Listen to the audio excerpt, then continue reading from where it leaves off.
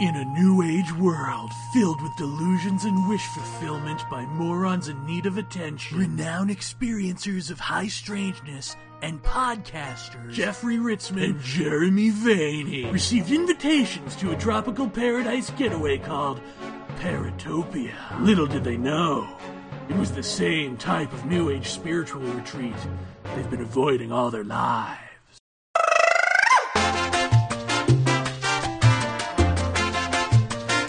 Oh, don't be shy. Use your lady things to jiggle. Use your man cash to wiggle. Come on, you can shake it. Yeah.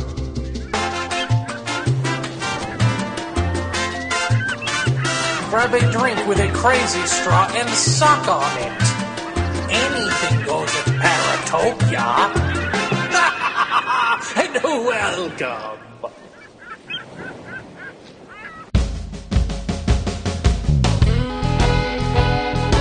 It's a well-established fact that you're listening to 105.3 UPRN, New Orleans. No, you're not. Also an established fact.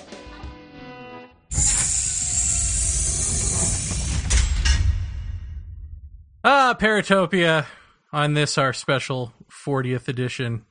I don't know, it seems like every 10 should be special somehow. When you think special, you think none other than Mr. Retard, Tim Binnall. Is that right? Is that a proper introduction? No. Tim Binnall, everybody. Tim Binnall. Tim, I've been teasing having you on the show here for a few weeks to talk about your Mass Monster Mash conference, and maybe you can fill us in on that, and we can ask you some questions, and then I can beg to be a part of it. All right, sounds good. First, let me just say it's the Mass Mystery Weekend. The Monster Mash is Saturday. The UFO show is Friday night. The Mystery Tour is Sunday, and there's less than 10 tickets left for that. So, and what are we talking about when we're saying Friday, Saturday, and Sunday? What are the dates?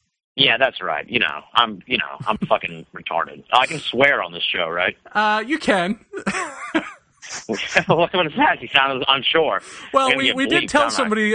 Somebody had written to Jeff and said, I'd recommend your show to more people if it were kid friendly. And so for like 2 episodes, we tried to be kid friendly, and then it was right. Yeah, that happened to me too. That's strange. I wonder if it was the same person. So it's Friday, October 16th, Saturday the 17th, and Sunday the 18th. So pretty much a week from when you're hearing this. And I know you guys have a lot of listeners, obviously all over the country, all over the world. But since you guys are New York-based, I presume that, you got a lot of folks in the New York, New Jersey, Connecticut area. And this is the perfect conference for them, because there's awesome speakers there. Let me roll down the lineup. Nick Redfern, Peter Robbins are on the first night, the UFO night, as well as John Horgan. He is the executive producer of the conference, and me, who's the producer. We're all going to be talking about UFOs, Rendlesham Forest, UFO crashes, black helicopters, all that fun stuff. And then on Saturday night, it's a jam-packed night of crypto-type stuff with Lauren Coleman talking about the abominable snowman, Nick Redfern talking about chupacabras, Chris Balzano talking about the Bridgewater Triangle, and Jeff Belanger talking about White House ghosts and other haunted places. And then Sunday's a little bus tour into the Bridgewater Triangle, exploring some of these various hot spots in there. And the 2 nights, Friday and Saturday, are in Watertown, Mass. So that's only like 10 minutes outside of Boston. Super accessible for anybody in New England or New York, Connecticut, all those places. Now, Nancy Talbot was supposed to be part of this lineup, and I hear she got bit by a pig. Is that what happened? I know that she got the flu. I can't say for certain that it was any sort of variant on the flu, because I don't know if I'm really supposed to be privy to that, any kind of information like that. But I know that she fell ill, so she had to cancel. So then I kind of was content to stay in the background on all this. But then once Nancy went down, then it was like, shit, we got to do something. So we sort of improvised and decided that to do this UFO panel thing at the end of the night with Nick and Peter and John and people that may be there like you, if you're going to be, in the audience and stuff. We'll rope you into the excitement. And I know Lauren Coleman will be there. And Well, Chris here's the Maldonado, problem with that, Tim. It's that I'm a big professional, I'm sort of famous is what I like to think. And so in order for me to do that, I'd have to actually be on the panel. I wouldn't just be a guy in the audience who you pull up onto the stage. I would have to have like a spotlight, a beverage of my choice worked into the contract, that sort of thing. Tim, in case you haven't noticed, Tim, he's a bit of a douche. So That's what I meant to say. I've known Jeremy for like 2 years. His douchiness is well known by now. Okay, then. I'm just trying to solidify. I'm right here. I can hear everything you guys are saying. Right. Oh. Anyway, so yeah, I don't know, but the panel part I think is going to be kind of cool. I'm excited about it just because the more I think about it, some conferences do panels. It's not like we're breaking new ground here or anything like that, but a lot of them don't, or, they get kind of the short shrift, and there's not even that many conferences around here, so I want to kind of also bring not just the idea of presentations to people, but also some kind of like dialogue, where we talk about the state of affairs with UFOs and ufology and stuff, at least as far as the UFO night. I'm going to have a much less busy hand on Saturday night for the Monster Mash. I'll do some co-hosting, but I won't be as integral to the whole show. Okay. Well, now... let me plug the website, too, so folks can find it. I'm sure you're going to have linkage up and shit anyway, but it's massmystery.com, or just go to maparanormal.com. That's a whole other kettle of fish that we can talk about after the conference is over. Yes. Tim will come back after the conference and give us the real stories, which I'm excited for. But just sort of by way of that, what the hell did I want to ask you? Oh, yeah. Just, you and I had talked privately because somebody had been asking about your show and how you handle things. The wow factor. The wow factor, yes. That you're someone who says, oh, wow, all the time, and that they're not big fans of the oh, wow. And that got me to thinking, which I had asked you, and I guess I'd kind of like to hear you talk about it a little bit now that you've had time to think about it, but just that if you're someone who's not an experiencer and you have a radio show and you don't think that there is a truth that we will ever get to in this whole paranormal milieu, and it's all about sociology for you, then do you care whether or not you have a guest who is lying to your face, or whether you have a really good researcher who's trying to give you the facts as they see them? Does it matter to you, since in the end neither of them are going to lead you to any sort of truth? Geez, that's complex. Well,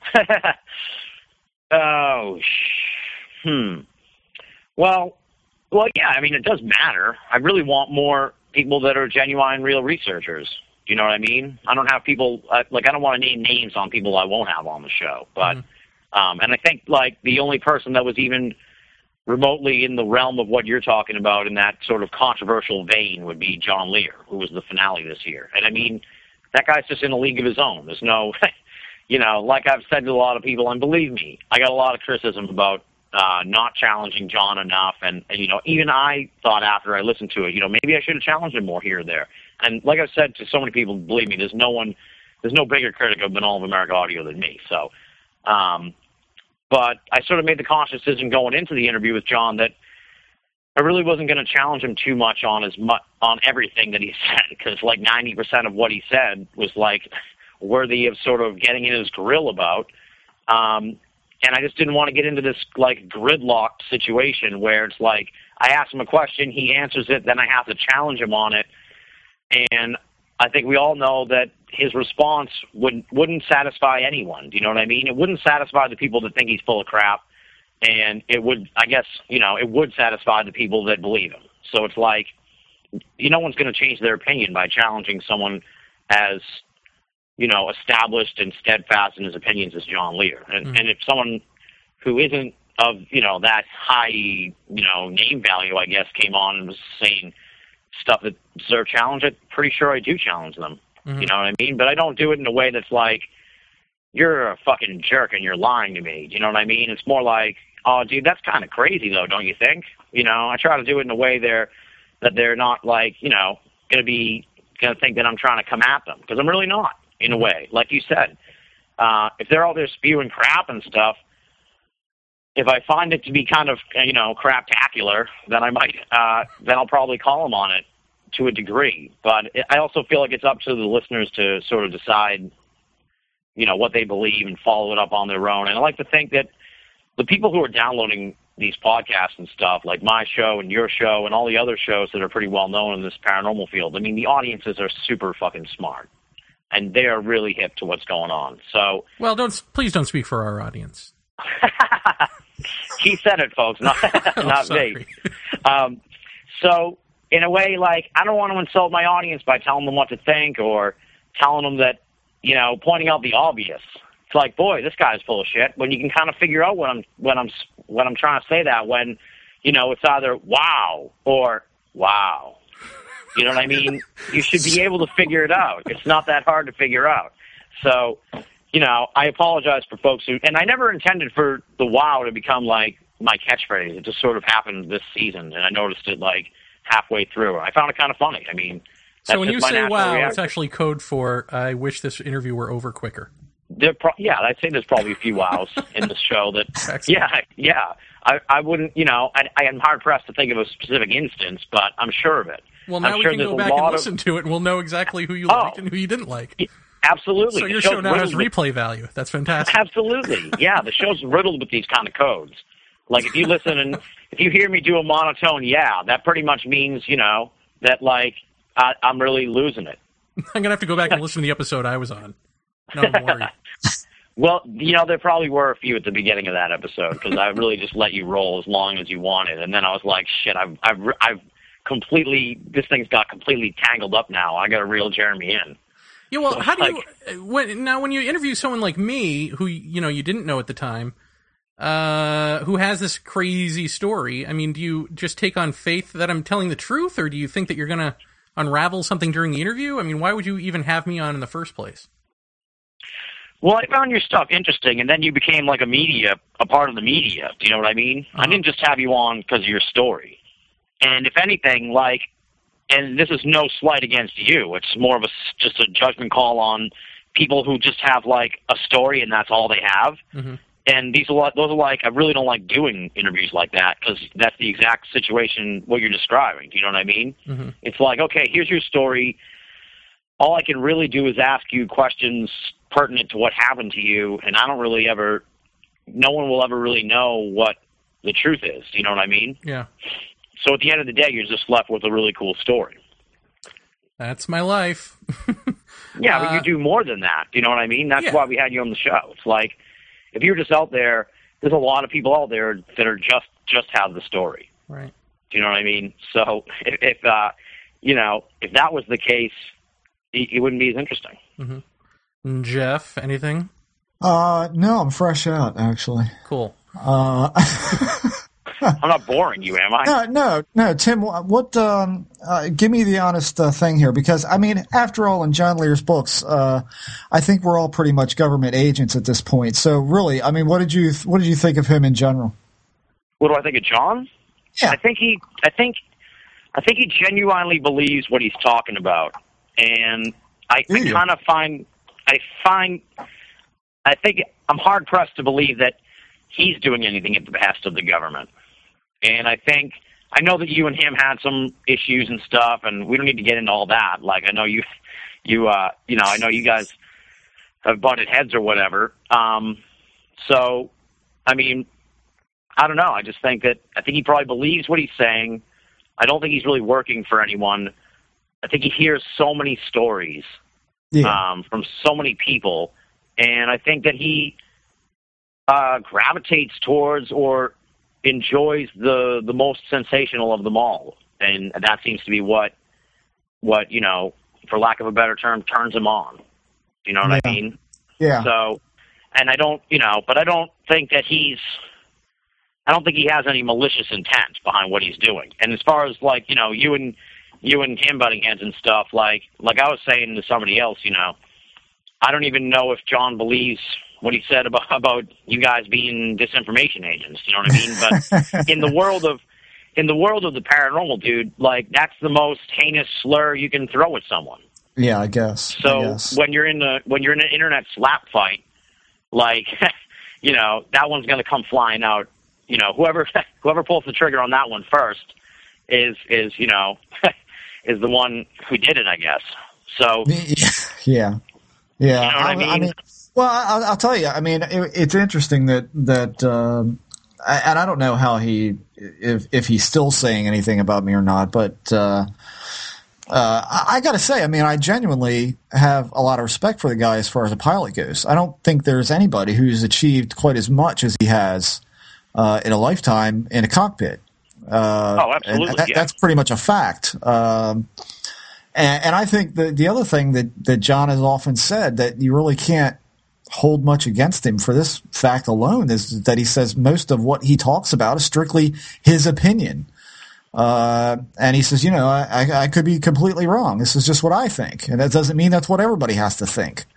Exactly. So as far out there as he is on stuff for me, I think when you preface it by saying that, you can say damn near anything and be okay with it. So, so just to kind of set the record straight for that. I mean, I don't really have any extreme animosity towards him other than, I think he spews a lot of crap. But aside from that, seems like a decent guy. And like I said, a hell of a pilot. You can't take that away from him for sure.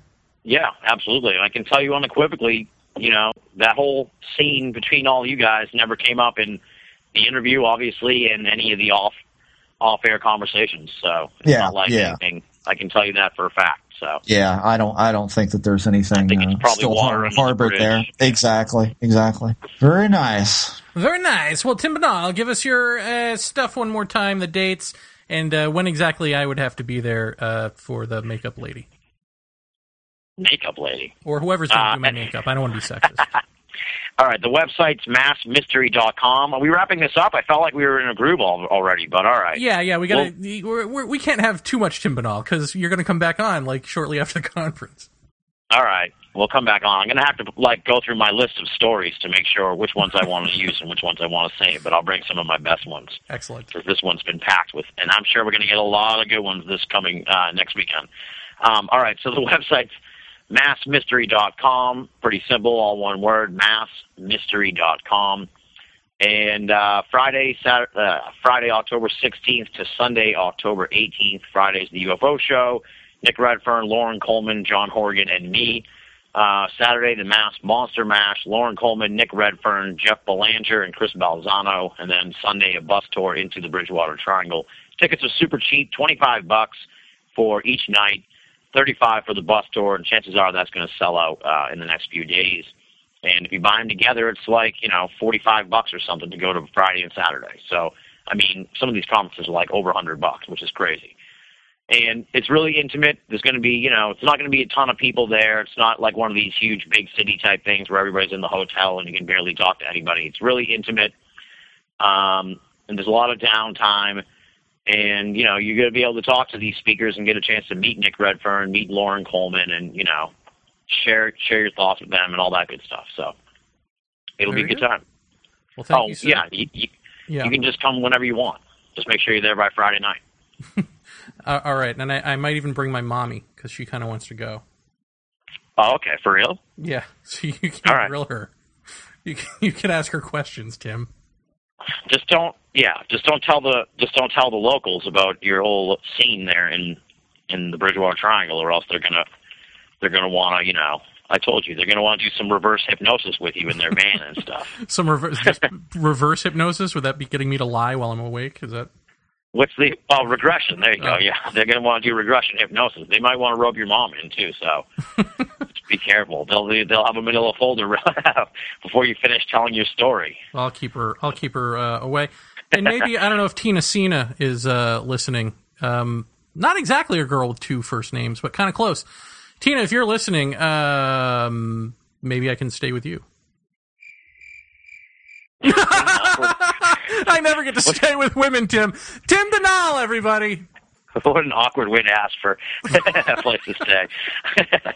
Oh, man. This was a lot of fun. I appreciate it. Thanks for having me on. I hope to see the Paratopia folks there. It's great to be working with the Paratopia crew, BOA, Paratopia. No bad blood between us. I'm in favor of all the shows working together and stuff. So not yet, anyways. Great that you guys have me on. I appreciate. What's that? Nothing. Let's leave that on. I don't even want to. But yeah, all the Paratopia folks, come on out, and it'll be a good time. Very nice. All right, Tim. Thank you, sir. All right, I'll shut up now. Paratopia. So the Jeff. Hey, how you doing? So the Jer? So the Jer. Yeah, I can't function unless it goes according to pattern. Hey, we're at our 40th episode. Yeah. And some people like it when just we talk. They skip over the guests. So we're going to save them the embarrassment and or whatever. And just have a whole show of us here at 40. Wow. I know, that's exciting to me as well. What will we talk about, I wonder? I don't know. Should we do a retrospective? Should we go over all of the various people that we've had on and discuss what we learned from them? What our takeaway is? Should we just talk about our day? Should we... What? How about what you did this weekend? What'd you do? You discuss that with our audience, Jeremy? Well, I went upstate. I went up to Whitley Strieber's old cabin country. And do any sky watching while you were up there? Or? Did a little sky watching. We sat at, I met this woman, Barbara Three Crow, right. Who you got to refer to as grandmother, because that's, I guess she's, an elder or something, or maybe not. I don't know. I'm going to say the wrong thing and get in trouble. So I'll just say that we had to call her grandmother. Although she didn't look that old, but she was, 66? Something like that? Okay. Mother, where I come from, because my mom's like 61. In any event, so all right, so I meet this woman, and you got to bring her a gift. So I bring her the gift of green tea, because that was the gift of on sale, and I am the gift of poor. So I bring her the green tea, and of course, so the first words out of my mouth meeting this woman are, "I come bearing," and I almost say gifts, but then I realize, wait, is that racist? Is that like an Indian thing? I come bearing gifts? I couldn't remember, but for some reason, so I say, "I come bearing," and she goes, "You come bearing gifts?" I'm like, "Yeah, I come bearing green tea," and I give her the green tea. And that was my introduction to Barbara Three Crow, who is an interesting woman. She is not Lakota, but I'm starting to get a feel for all of this Native American stuff that's going on. Apparently the Lakota, their system of spirituality, or the old way of doing things, or however you want to put that, the indigenous way, is the most complete and intact system. And I think essentially that's because they, were hid away a lot of their kids from the Christian missionaries who deprogrammed them or programmed them, however that works, to be good little Christian soldiers. And so a lot, if not all, of the Native American tribes have adopted the Lakota way, because it's the only way there is at this point, or the purest, sort of North American way, I guess. So part of this, it was just interesting in talking to her. I was asking her about sexism. Is there does she, it sounds so enlightened to hear Teoxan Ghost Horse speak of this stuff, but are there pedestrian issues like sexism and things like that? And she just sort of rolls her eyes like, oh yeah. So this is, I don't know, maybe this will be interesting to listeners, I don't know, but I'll just throw it out there that there is, for instance, like in the Sundance ceremonies, or in Sweat Lodge, or in even touching a medicine man's sacred ritual objects, if a woman is having her period, her menstruation cycle, which is called her moon time, is that what it is? A moon. Well, I thought it was always her little red-haired visitor, but that's okay. Go ahead. No, that's just the Irish. I don't know. So if she's on her moon, then she doesn't get to partake in Sweat Lodge or any of these things. She doesn't get to partake in the Sundance. She has to watch, and it's something for like 24 hours after that. It's this sort of, because that could get things dirty. You could. So even though they talk about Mother Earth and all of this, there's still this she would say sexist thing going on that she knows for a fact was not in the original way of doing things. And she knows this because she has had interactions with the Kogi. She's met a lot of the Kogi mamas, which is what they call their spiritual medicine people, and has talked to them. And so they consider menstruation blood to be this sacred object because, women, they build up this energy, and if the sperm makes contact at just the right moment, then life is born. If not, then this buildup of energy flushes out in the form of blood, the menstruation cycle, the moon cycle. And so they'll actually take that blood and they'll go and, give it back to Mother Earth, and it'll be sort of a ceremonial thing. So because that's the case, and because these people are considered the purest indigenous people, because they were completely untouched by the invaders, it therefore follows that was in fact the way, and that this sort of sexist, icky menstruation blood thing is a holdover from the Christian missionaries, because it was the Christians who made everything, women gross and natives devils and all that sort of stuff. So it's just interesting. It's interesting to hear these sort of the politics of all this, and everyone's. It doesn't matter what point of view you come from. Everyone's got their problems. It doesn't matter how enlightened you get. You've still got these issues to hammer out. Right. So yeah, I mean, ultimately we sat in a field with my friend Melissa near Streber's cabin, and praying that we didn't get ticks. Yeah, it is a field after all, and we didn't get ticks, which is nice. But we sat there and we chit chatted for a while, and then I decided to sit silently, meditate, whatever, while they're trying to call in craft, which I think to me is just sort of ridiculous. I mean, these are beings that can come to you whenever they want. Why do you need to sit in a field and call them in? But maybe it'll happen, and then I'll be in a conscious mode when that happens, and how would I react? So part of me is sort of interested in it, even though I think it's stupid on another level. So, all right. But I'm out there and I'm sitting there and I'm doing my little meditation thing. I'm just, but I'm trying not to move, because how I just sort of move around. Right. And at one point, Barbara Three Crow says, you have a huge aura. And I say, well, I'm a huge guy. and make light of it. And she says, well, no, there are lots of huge guys that don't have huge auras. And then she turns to Melissa and is like, know what I mean? That sort of thing. Ha, ha, ha. And I'm like, well, actually, what you don't know is that I'm actually trying to hold myself back from moving around, But she said basically what she saw was that my aura just went, like, when I went silent, just went, like, she made a gesture with her hands, like, got huge, as if I were sort of, like, spreading out into the universe or the environment around me or something like that. Which I thought that was interesting. I don't know. And then, but I don't know. So we did that, and we didn't call anything in. So this was last night, and so this morning I have this dream, and in the dream, Bill Burns has called together abductees from all over, right? And Nancy Burns is like half sitting in his lap, half like sort of draped around his left side, and we're like in a town like on the edge of the earth, because there's like. The town just ends and there's ocean, and the waves are like licking up against the pavement of the street. And so Bill is telling everyone, we need to call them in. We need to get together, or he's saying this about abductees. You guys need to all get together and call these things in. It's now time to do this.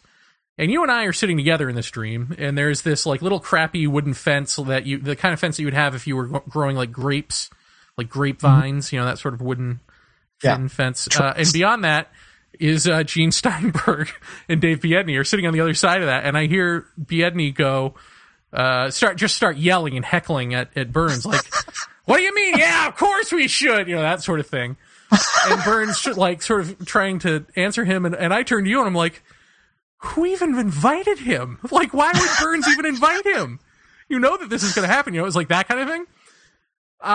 So I decide that. Like, it was weird. I'm sitting there, and I'm thinking to myself in the dream, I'm like, it's not that I disagree with Dave, because I actually do agree with him, but I got to think that there's a better way to express it than just yelling. So I decide to sort of calmly go up to Burns and, like, tap him on the shoulder. I'm like, Bill, don't you think that we would have already done that by now, if that were possible? Don't you think we would have all gotten together and have done that, and it would have happened?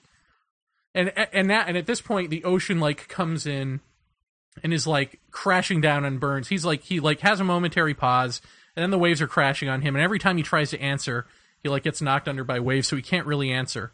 And that was sort of the dream, and so I wake up from that. Now, my friend Melissa is all about dream time. Dreams mean everything. You got to listen to your dreams, blah, blah, blah. So naturally, I mean, well, let me just ask you, what do you think the moral to this dream is? I mean, what do you think the story is there? That Gene and Dave are on the other side of the fence, and we should drown Bill Burns in a bathtub. Right and wrong. No, I think that it's very simple. No. It's simply that it doesn't work trying to call them in. Or at least, I don't think so, or whatever. It's like fruitless to sit out in a field with a bunch of other abductees and try to call them in. Like, we're either that doesn't work, or it's just, at this point, silly. Like, maybe we're beyond that. Maybe it's not about that kind of thing. Now, I think, to me, clearly this is what the dream is. It's just a reflection of how I felt about being out in the field the night before.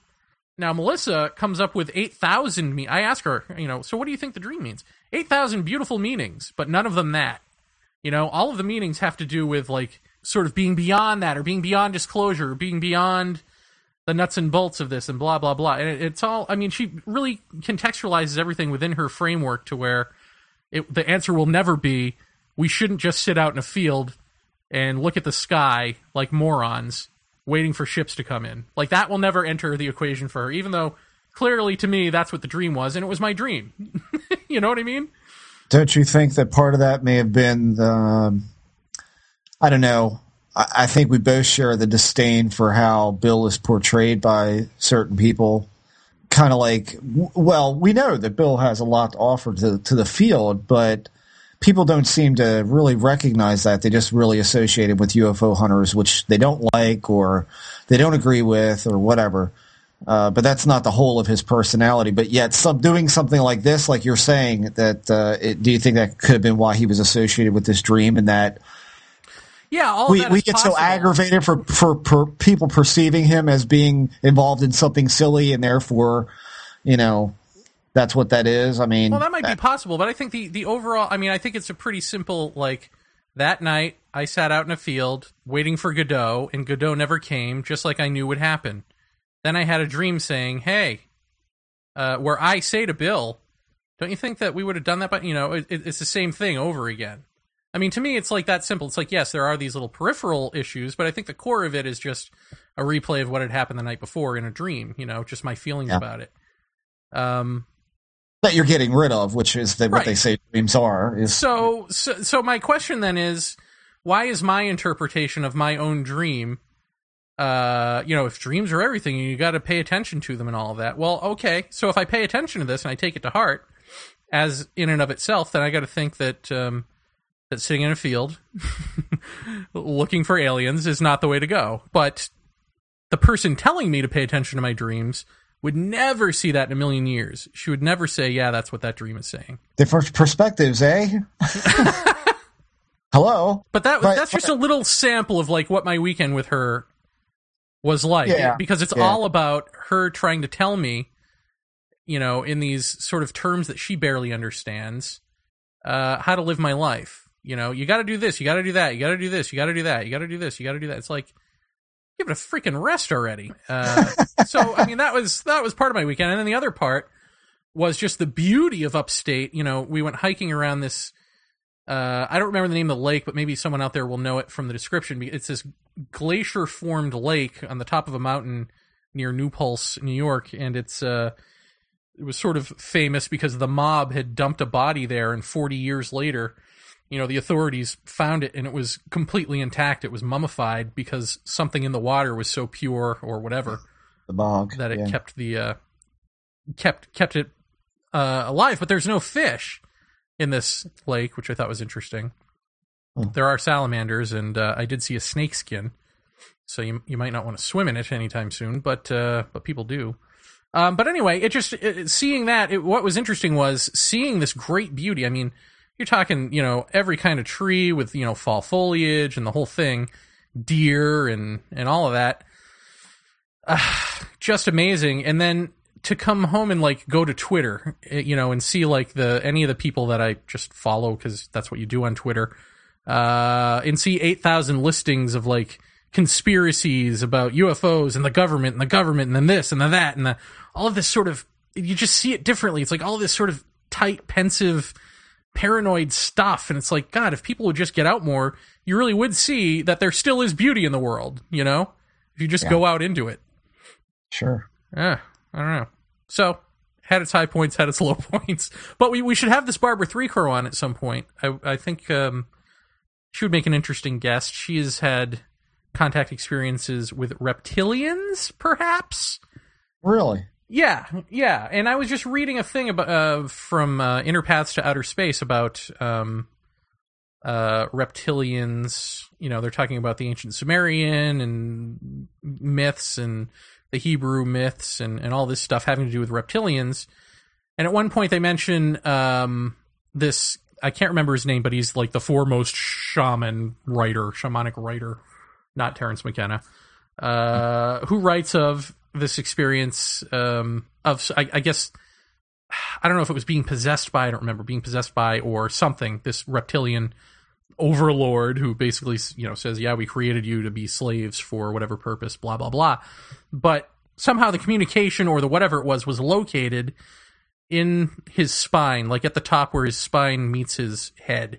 And I don't know if I've spoken about it on this show. I think I probably have, of that experience I had where I did the meditation energy, and this is one of those sort of gray basket things that happen to me where I let the meditation energy go one fine night, and it rubbed the back of my neck right exactly where he's talking about really, really, really fast. Like just for, I don't know, maybe 10 minutes, just like heating it up with my hand almost, and then slid me out of bed, didn't like move me out of bed with hands and feet, slid me out of bed onto my floor. And then, so I'm lying down on my left side and tapping around my head with two fingers on the floor, just tap, tap, tap, tap, tap, tap, tap, tap, tap, tap in an arc. And then feeling heat rise up from the floor, and then slides me back into bed, and I see, like my right hand, like as I'm looking at my arm and my hand, it looks like some sort of reptilian claw, and I have this sense of reptilianness about me. Huh. I don't know what that is. And then I don't remember what the rest of that experience is. I think ultimately it just went away and I went to sleep. And then I woke up, the alarm woke me up, and it was Air America Radio, and it was some political pundit talking about the reason that Dick Cheney is so cold and aloof is because he thinks with the reptilian part of his brain. So then I thought, that was a funny little synchronicity. So I Google searched that, and of course the limbic system is right about back there. So what does all this mean? I don't know, but maybe Barbara Threecrow will have some sort of clue. So we should have her on. Yeah, that'll be interesting. Well, your weekend was vastly more interesting than my own. What did you do, Jeff? Well, I pondered, Jeremy. I pondered. Oh, shit. Yeah. I pondered upon the aspect of never getting it. And I have a question for you, and I'll ask this right on the show because I don't really give a crap. I'm glad that's our relationship. Yeah. Let's see how to describe this. I laid on my back in bed alone at night, total blackness, not even a night light on. And I shut my eyes, and I just kept really just reiterating that to myself, that I will never get it. That any thoughts that I have of any of the paranormal stuff, or for that matter, why we're here, what it's all about, what's going on, any of that, I don't get it. I'll never get it. And I guess for a good half an hour, I don't know. It was kind of like I was just saying the words. I didn't actually mean it. And then there came more or less a stark realization that I really don't have any toehold on any of this stuff, including the bigger questions that you talked about, I think on the last show or during one of our discussions in the meantime. And there came an epiphany that I don't know shit, I never will, and just stop trying. It's futile. Futility is what I felt more than anything. And at that point, and you can tell me if this is a familiar sensation to you or not, but about right here, I got And that would be from your nose to your top bridge of your of my head? nose, top of my, to about the middle, the upper part of my forehead, about my hairline in the front. like the whole forehead area started to feel really strange, kind of like something was coming out of it, like there was something coming out of it. If something felt broad like this, and there was a physical sensation of I don't know, unstableness about it. It had a certain amount of feeling of unstableness about it that was not disorienting. I couldn't at that point keep my eyes shut. They literally flew open. My eyes just would not stay shut. My eyes opened up and it felt like my eyebrows were raising and I couldn't make them stop. And the room seemed to have it was pitch black, but I could see everything, which was really, really strange because everything had a kind of like a blue X-ray look to it almost. And I had the door shut and the blinds drawn. I mean, it was literally pitch black.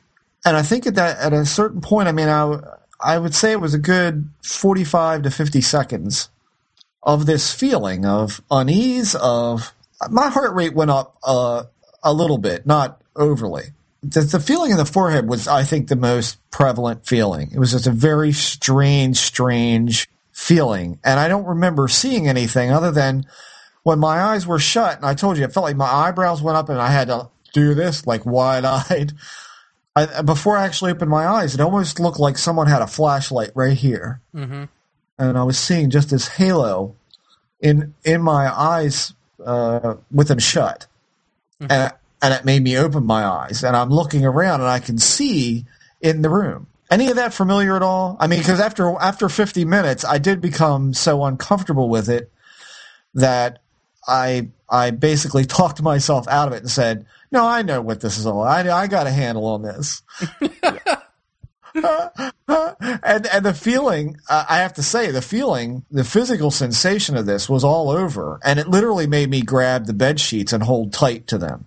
It was almost a feeling of floating away or lightness that seemed strange. Almost felt like a newborn would feel trying to take his first steps. That kind of feeling. It was just a weird newness that was. Everything looked a little strange. I'll put it to you that way. So, is that something that if you go on long enough with that you see different things besides that, or not? So I really didn't try very hard for this. I got to be honest. I mean, all of that is familiar. All of that, and especially, I mean, every night I have my eyes shut and the room lights up, and I open my eyes thinking there's something, a light on or something. I mean, we've talked about this, and there's nothing there, so it's got to be coming from inside my eyes. This is very close, though. This didn't feel like it was in the room. It felt like it was a light, like a flashlight held right against here, right against the middle between my eyes. Yeah, I mean, all of that's familiar. What will you see beyond that? I don't know, because the thing is, for me, things don't unfold in a this, then that sort of way. It unfolds in a this here and this way over here, and this bit from another place. You know what I mean? So it's not. I can't really say it's going to unfold in a linear way. It's going to be. It might for you. I don't know, but it might be a bunch of shit wakes up. Well, here's the weird part: is that as I laid back down to kind of just. I don't know that I wanted to get back to that point, but when I felt that I was, I couldn't be sure if I was getting used to the sensation of this or whether it was leaving. And I did at that point say, no, I don't want this right now. I do know what's going on a little bit. I think I have a little, and that just kind of made it all stop at once. Mm-hmm. And in other words, just telling myself, grounding myself to what I think I know. Kind of made it subside. And as I laid back down and shut my eyes, I saw hydraulic imagery, like pistons within my closed eyes. Mm-hmm. I saw shadows of not gears, but like weird, curved, pistonic looking things that were just very bizarre looking. And I recognized that a little bit from some stuff that I saw as a child in that 5 to 9 year old experience stuff, where I would have those variables, one being hands coming into the light and certain things like that. But I also, in those early experiences, saw very dark, rusty pipes in certain areas of the environment that wherever I apparently was. If I was in my room, then they were in the room. If they weren't, then somewhere else. Almost akin to that, only these things were moving. They were undulating. They were moving back and forth. They were going in and out of view. It was like I was moving through them in some way. So I don't know if that would have been some kind of visual hallucination from actually seeing this strange blue kind of, I don't know, X-rayish looking stuff. Like I could see the edges of things, but not the center of things. Mm-hmm. If I looked at a chest of drawers, I could see the outline of it and some of the detail features, but not front facades of anything. Mm-hmm. It's very weird. Well, one of the things in this Inner Paths to Outer Space book, and maybe it was the same story as the Reptilian, or maybe it was another one I don't remember, but there's a story of guy in bed next to his wife who's reading, and all of a sudden he finds himself sort of immersed in this other environment. Now his wife is still next to him. He can hear her flipping the pages. He can feel himself still in bed, but the whole environment has changed. I gotta wonder if that's not what could result from this at some point, maybe sooner for you than me, because where I am, I mean, when we were out in that field, when I shut my eyes, I don't know, sometimes, I don't even know what to say here, but sometimes it's like these giant beads of light just bouncing around in nothingness. Uh-huh. But when we were out in the field, it was that, and it morphed into this flashlight-like center or star-like center around which, almost like a kaleidoscope, bunch of imagery was happening of these beating and zipping around lights and all that. And that is the onset of the DMT experience. That's like those first stages of seeing these, geometric shapes and lights beating around and zipping around and all that sort of stuff. So if that is the same or similar to that, then what comes next? The vision, right? Right. So, it is quite possible that elves. Yeah, I mean, fairies, because for me, as you know, for me, the thing that started was an energy sort of feeling like it was entering and coming up through me and then moving my head around. I mean, I didn't get to the third eye opening and all that sort of stuff until later. So if you don't need any of that other crap that I needed, then you could just be right there automatically, and so maybe it'll unfold differently. Is that what the forehead thing is? Is that the alleged third eye? Yes. What does that mean? I mean, what is that? Who knows what does that mean? I mean, it's an energy center that's there. It's associated with, I don't know, the pineal gland, is it? I'm not sure, which is sort of deep in the center. And I don't know. I mean, my question about it is, this is what people say they use to communicate with other dimensions or whatever, spiritual shtick. All right. My question is, when you open your eyes and you see more in the room, or you see flickering light, or you see patterns and stuff, is that you projecting into the room, or is that like a flashlight lighting up the room and you can see more of what's actually there in front of you? That's the only thing I don't know about it, Huh. I don't think anyone has a good answer to that. I mean, I wish I could have kind of had I didn't really have a good presence of mind when I felt this feeling, because it is a rush type feeling, or at least it was to me. There was a definitive point where my head, or if you want to call it subconscious or whatever, there was definitely a fight going on there, to where part of me is saying, no, I do get it, but then just saying, really, you don't, and you never will, so stop trying. Stop it. Just stop it. You're an idiot. You're never going to get this. It's beyond anything you could do. Just give up. And when I said that, there felt to be a tugging going on there, and I could feel almost a lift-off point. I could feel a point where it was just kind of like, here it comes, and boom, this thing in my forehead it felt like my hair was like, the Van de Graaff generator had gone off on the front of my face. Did you feel Did it feel unnatural or to you, or did it feel natural? It didn't feel unnatural. It felt when you strange. When you thought about it, that's when it sort of became fearful, right? And it's like, well, I have to be honest with you. And the first thing that entered my mind when I sat up was, did I just sit up? Because I'm contaminated with your bullshit, right. you know? Yeah. And I'm thinking, any minute, am I going to start moving? And I don't know if I want that or not. And that then led me into, you know, I think I need to say to myself, you know, I need to try to hold on. I was holding on to the bed sheets as if that's some kind of way of holding on to my notions. You know, once I let those notions go, in this I was a very relaxed state, I have to say. Well, the thing is, you could have just gotten up and shaken it off if you wanted to. Well, I actually thought about, you know, wouldn't it have been interesting to go over and just touch the chest of drawers to see if this blue, I don't know, it was almost a plasma-like looking stuff. It was really strange. It was really strange looking. But I always thought, like, well, what would happen if I touched it, you know?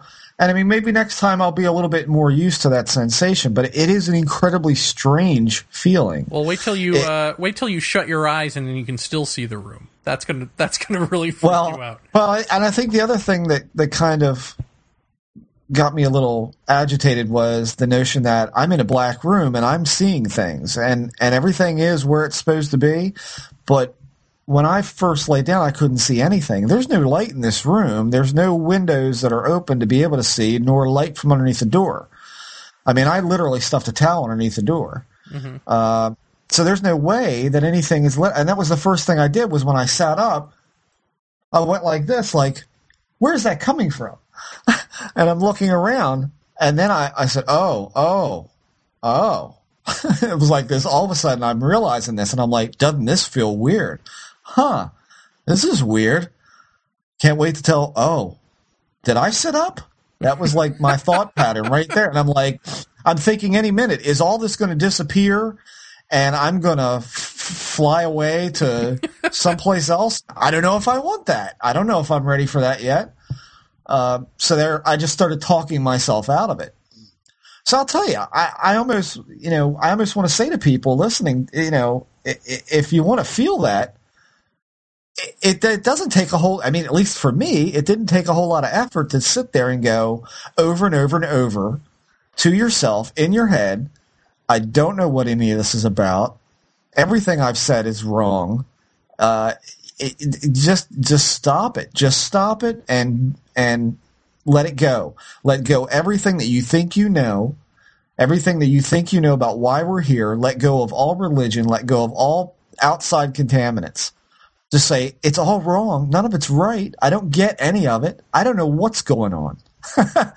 And I think for me, that's when all of a sudden I go, you know what? I really don't know what's going on.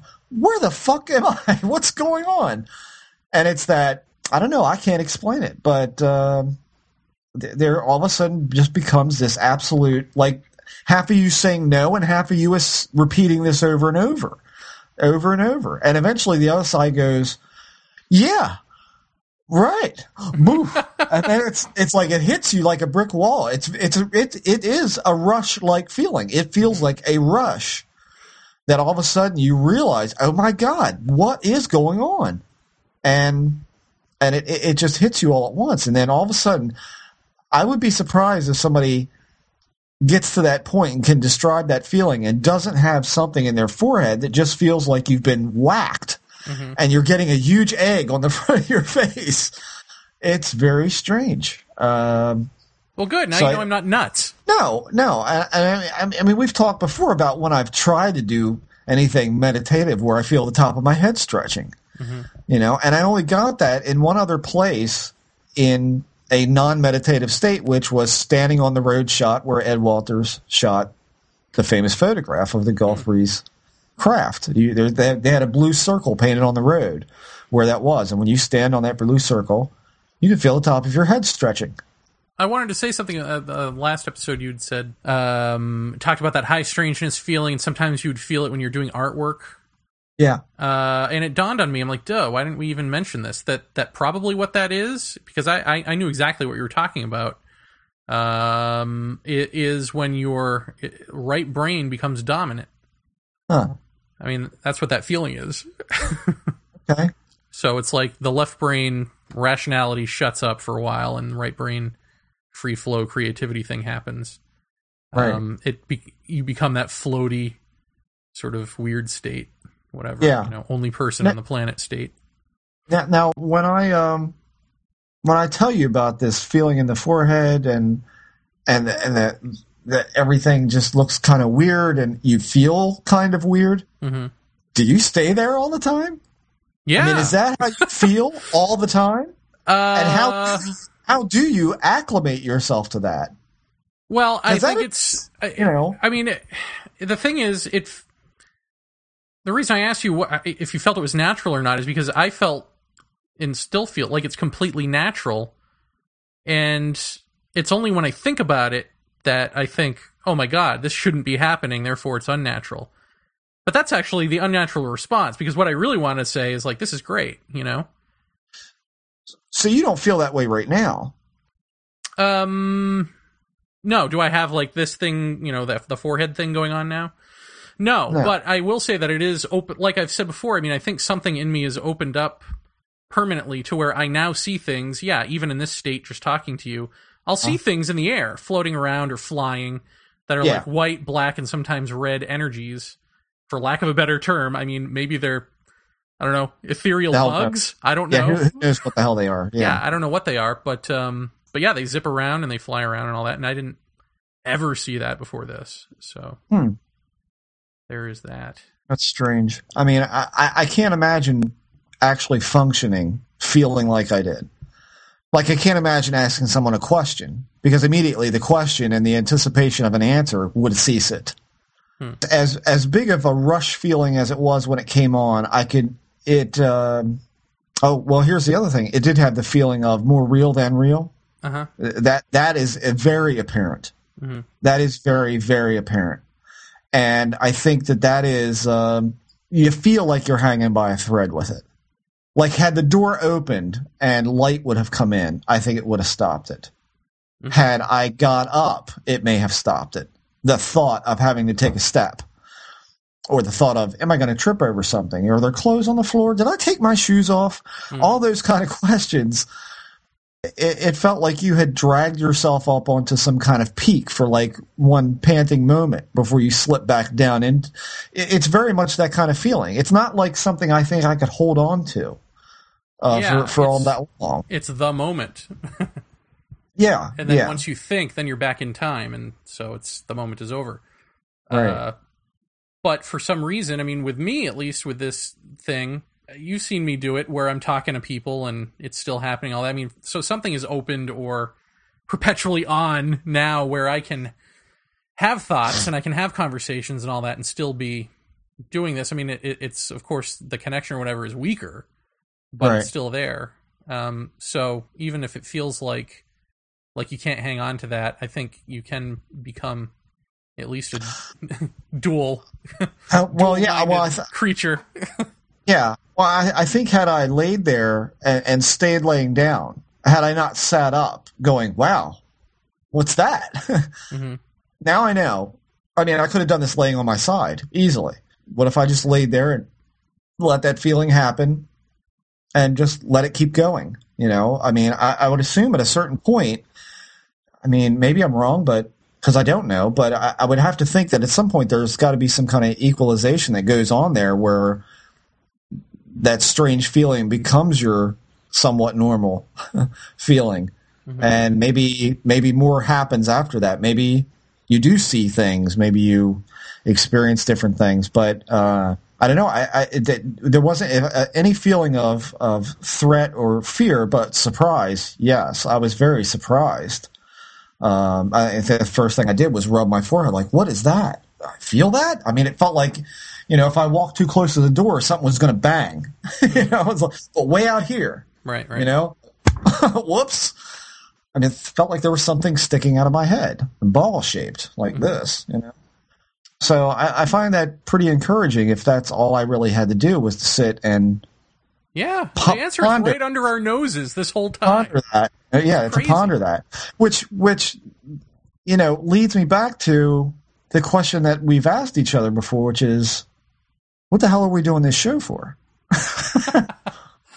I mean, really, we're talking to people, we're questioning people. I realize that we don't know what this is. I get that. What is it? I don't know. There's, I'm sure plenty of people out there that would say, voices in the head, schizophrenia, blah, blah, blah, and all sorts of every other mundane excuse that you can think of, psychological excuse, whatever. But, I didn't see aliens. I didn't see any of that stuff, but I don't know that I wouldn't have. Mm-hmm. Had I stayed in that and seen where that progressed to, or if it progressed at all. I don't know that it would have. So, I mean, really, are we regulating this to consciousness of some sort we are. I think we always have said that this has much more to do with consciousness and human perception than it does little green men. Mm-hmm. So where do we go with this from here? I mean, this is number 40. Right. This is 40 weeks. It's a long time. So, we haven't on this show entertained, I think, a lot of the common people. I mean, we had Stan Friedman on. We had some other people. We even had some ghost people on. We had a psychic on. So, where do you go from here? I mean, we've got another guest coming up that's a big surprise, but it's going to be a great show. But, aside from him, I don't know that there's a whole lot of people that I am really all that keen on talking to. Are you? There are a few. I mean, there's someone I'll talk to you about off the air that I just saw a book in a store and I said, I bet she's really fascinating. Yeah. I don't know. I mean, what's the point of going on with anything? You just do it. I don't know. I don't know. I mean, you're exploring. If you're saying that this is about consciousness, then it's exploring the shallows and the depths of it.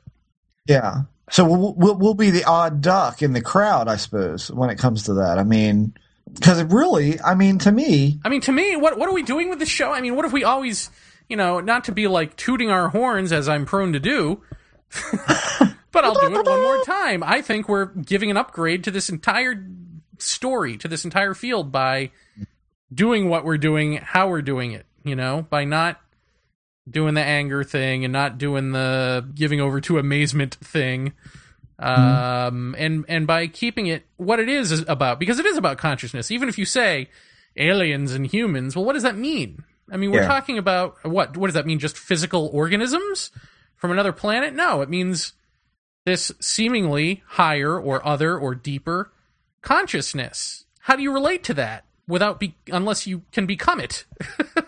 Or become like it, become as it is, even if it still has its human flavor. And that's I think that's sort of what we're getting to in a way, is like, how do you change the whole dialogue about this stuff? How do you become equals with this stuff as opposed to just always, trying to figure out the riddle and the amazement of it and all of that? How do we get to that next phase of being freaking human beings? I don't know. I mean... But I think it's interesting to have people on this show with that perspective and see how it affects them. You know what I mean? And see, the line of questioning that we give. Does it change their game at all? How many guests have come on the show and said, like, wow, that was really great, thanks. Right. I've not had this kind of questioning before. So, at the very least, we're getting guests to open up to new, ideas and new questions that they might not have thought about. Yeah. And so maybe it's sort of a trickling effect on their work and therefore the whole field. I don't know. I mean, I thought the interesting thing was that I had the thought over the weekend about Mitch Horowitz. Mm-hmm. And the book he wrote, and it occurred to me, and maybe some people already knew this, but it was kind of like a revelation to me to think that what we had him on the show to discuss were, what was his book, Occult America. Mm-hmm. And when you're talking about that, I was really going back to what we were saying about occultism. And in a private discussion, we were talking about occultism and what does that mean when we say the occult? What are we talking about? We're talking about the cultural bias of dealing with the unknown, or the definition of the cultural aspect of it that we're looking at. And really, his whole book doesn't really deal so much with the subject, the core subject at hand, but rather, the cultural reaction in America to the unknown or the unknowable, the enigma, whatever you want to call it. Put whatever label you want. That's really what that book is about. It's not about what we're trying to get at. It's the response to it and all of the different incarnations of that response. Like you were saying, we take a word like abracadabra, and it's got this magical meaning, but it really doesn't have any meaning. It's a symbolic act, and whatever that symbolic act, whatever label that we want to put on that, or whatever meaning we want to put on that, has some basis in dealing with the enigmatic, but it's maybe not the way that we think. It just has a desired effect that people want to see. Mm-hmm. And it really, when I started thinking about that in relation to this forehead thing and all of that weirdness, I can very much see how someone could take that ball and run with it, and make up all kinds of strange things. Like the whole chakra thing seems ridiculous to me, in the notion that the first time I ever heard of chakras was, guess where? Greer? Nope. But way before that. I don't know. Shirley MacLaine. Ah. Out on a limb. That was the first place I ever heard that word. And I thought, ridiculous, because of course back in the day when I was a kid, everybody was talking about that movie and laughing about it. Oh my God, can you believe this woman? She's out of her mind. So that's kind of, pissed in that pool a little bit for me to understand what all of those things mean. But I got a really great Alex Gray book a couple of weeks ago with a lot of his paintings in them. And that's some very strange stuff. And a lot of it seems oddly familiar to a lot of things that you've talked about with these centers of some kind of consciousness awakening in the physical body itself. And you slowly realize that there's no way this guy could know this or have them in such spots with such accuracy unless he knows about this stuff, or he's very, we know he is very into that kind of stuff, I'm sure. Mm-hmm. But I wonder about the definitions that we put on these things and these experiences. And I think, that woke me up to, this is what the whole UFO thing is. This is what the whole ghost thing is something we don't know about, and we're putting this label onto it as human beings having this experience, when if we'd step out of that, if we'd step out from behind that curtain or that veil, what would we see it as then? That'll be curious. Well, let's get back to your original question, because you have always said that you do this show for selfish reasons. So what do you see the show as being, or do you see your selfish reasons? Do you feel like you've gotten all you're going to get out of it for yourself, or what are you saying? What do you think the direction is? I don't feel like ufology in general has anything to offer me anymore. I don't feel like there is really any point to visual analysis anymore. Pursuing the government cover-up, entertaining or discussing it. I find more and more very little that I have in common with anyone else in ufology besides you and I. Isn't that sad? Yeah, it is. I think, in a lot of ways, we're not on the same page with some stuff as we are others. But I think by and large, we agree with each other's thoughts a lot. We trust on this each stuff. other. Like, you're the only person I can think of that I'm like, if you tell me, hey, dude in black cloth had a conversation with me in my living room, I'm like, yeah. Right. All right. And out of anyone else's mouth, no. Right. And I think there are certain people on the message board that I think I connect with the same way. And that's after so long in this. I can't believe that we would be the only people who see more to the UFO thing. Let's just take that small snippet of the overall picture. The UFO thing, I can't imagine we're the only people that say, that's not it. There's something bigger going on here that almost feels like a symptom of something bigger. I can't imagine we're the only people that feel like that. Now, in fact, I know we're not. Yeah. But as far as I go, like I don't see, I don't think there's anything more that it is offering right now.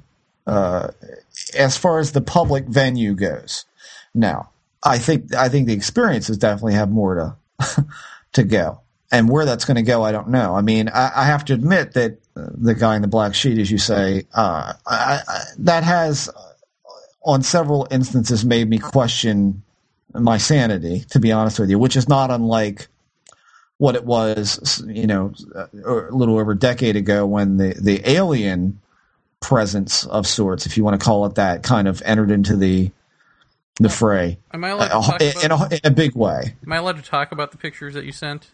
Yes. All right. So Jeff sent me some pictures where we tried once again to discuss Guy in Black on the show. And he woke up, I guess, feeling that he was having these nightmares where he was running, and he woke up and his calves were really hurting as if he had been running all night, and his back felt like it was on fire, like it was sunburned. He showed his wife, and she was like, oh my God, you've got to quit doing this podcast. You've got to get out of this. Yeah. He took 2 pictures of it. He sent it to me, and his back looks, I mean, there's no two ways about it. It's not, hey, maybe Jeff slept wrong. No, did Jeff get into a fight with Wolverine, or did he get whipped? Because his back is just all this way and that way slash marks, and I mean bloody looking slash marks, and so your insanity didn't create that. I mean, there's two choices: that happened to you, or you and your wife are committing a hoax against me for no apparent reason. Like, those are the options. Yeah, because you don't even want those pictures to be public, so it's not like you're committing a fraud on the public. This was weeks and weeks ago, so it's not like we've been talking about it on the show. Yeah. Yeah. Well, and I'm sure that, I know that my wife then told her sister about it, and her sister said, he needs to get away from this again. It's getting too close. It's getting too visceral. I mean, immediately, I think when somebody sees that kind of abrasion,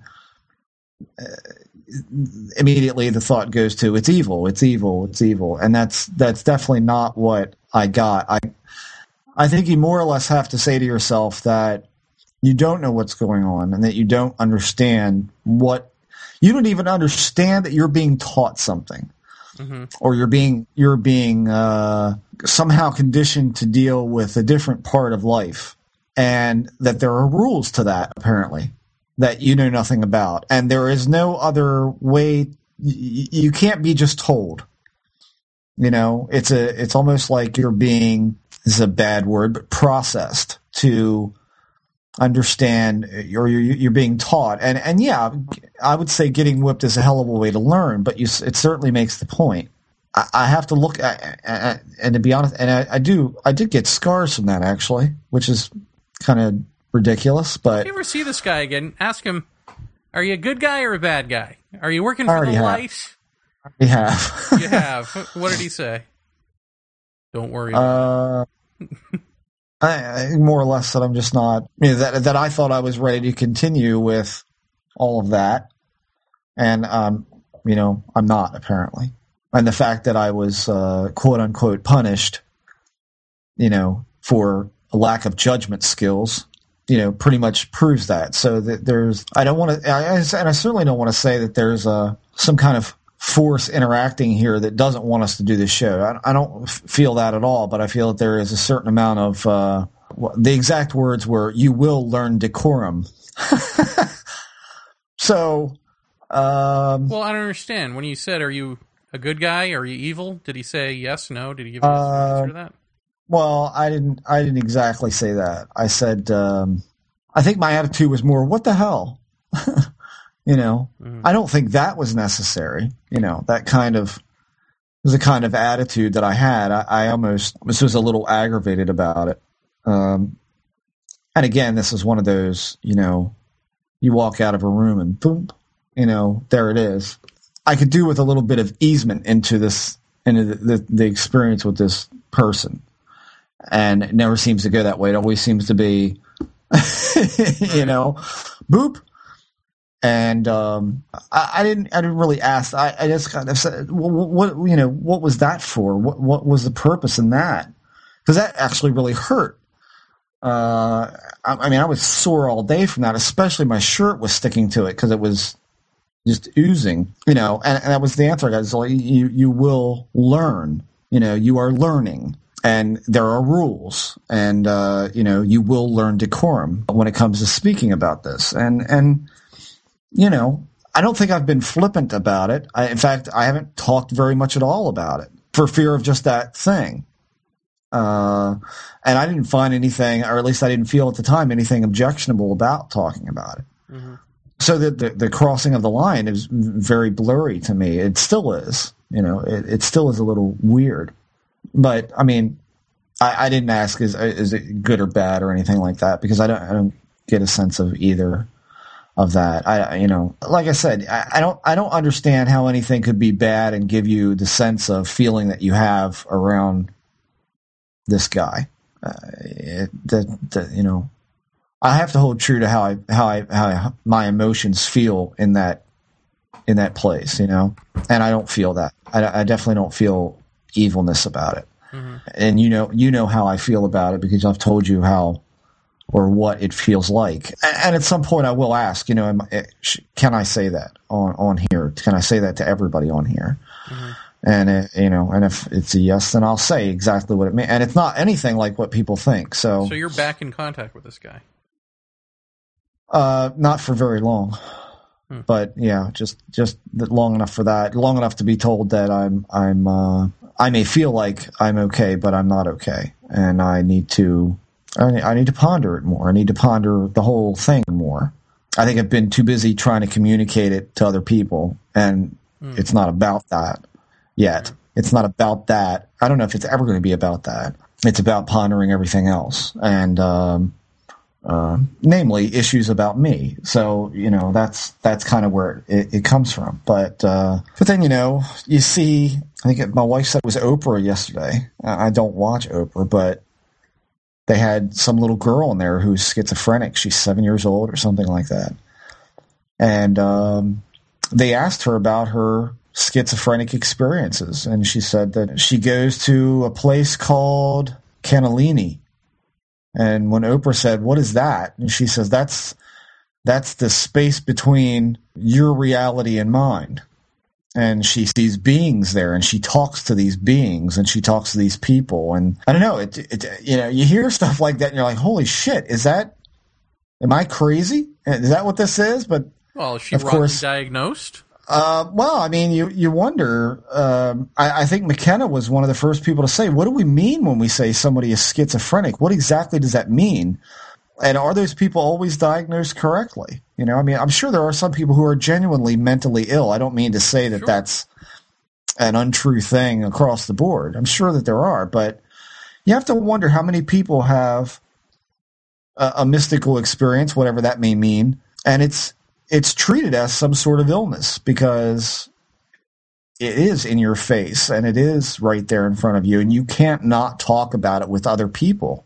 Mm-hmm. I mean, I certainly don't think I'm insane, believe me, but I don't know. There seems to be something's being guided to somewhere that has to do with my own sense of spirituality, I guess is what it is. And it's more or less not connected to anything but the notion of the perception of reality itself. How's that? Does that make any sense? Yeah, vaguely. Yeah, it's not that easy to describe, but the notion of being grounded in this is hard to talk about. That.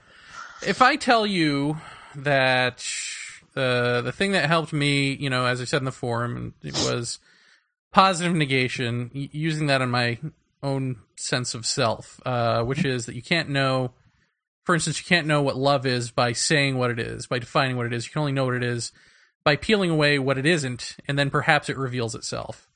Mm-hmm. So you go down the list. Well, what are the things that we associate with love? Let's see: jealousy, sex, fear, companionship, all that selfish me stuff. So when you really look at it, you really examine, and you say love is not that, love isn't that, and then you're left with, and then perhaps it reveals itself. I mean, that's a microcosm of the macro peeling away everything, and perhaps the reality of it reveals itself. Mm-hmm. And I think doing that to your own psychological issues makes you a little bit less blocked so that can happen. Mm-hmm. And I don't think that my telling you that is any different than this guy telling you to work on your own issues and then the final issue, of course, being what you just said about, our toehold on reality or the notion of reality. Yeah. The difference is I didn't just slash your back into kibbles and bits to tell you this. So I'm wondering why he needs to do that. Why all the dramatic stuff when it is something that a human can relate to you, and you can have that third eye opening over the weekend or whatever as a result? Then why all the dramatic stuff with this otherworldly being? You should ask him that. Well, I already know. Oh. Because I still question whether or not it's real.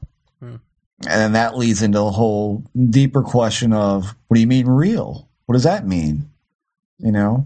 Yeah, I mean, it gets very, very deep from there, and I know I'm not going to be able to verbalize it any way that anybody's going to understand from me. So it's freaking ponderous, and actually a couple of things that Lane said on the last show figure into certain portions of this for me. That those people who are dead from this reality or whatever you want to call it, their shell is expired, and the notion of them being far away, is something that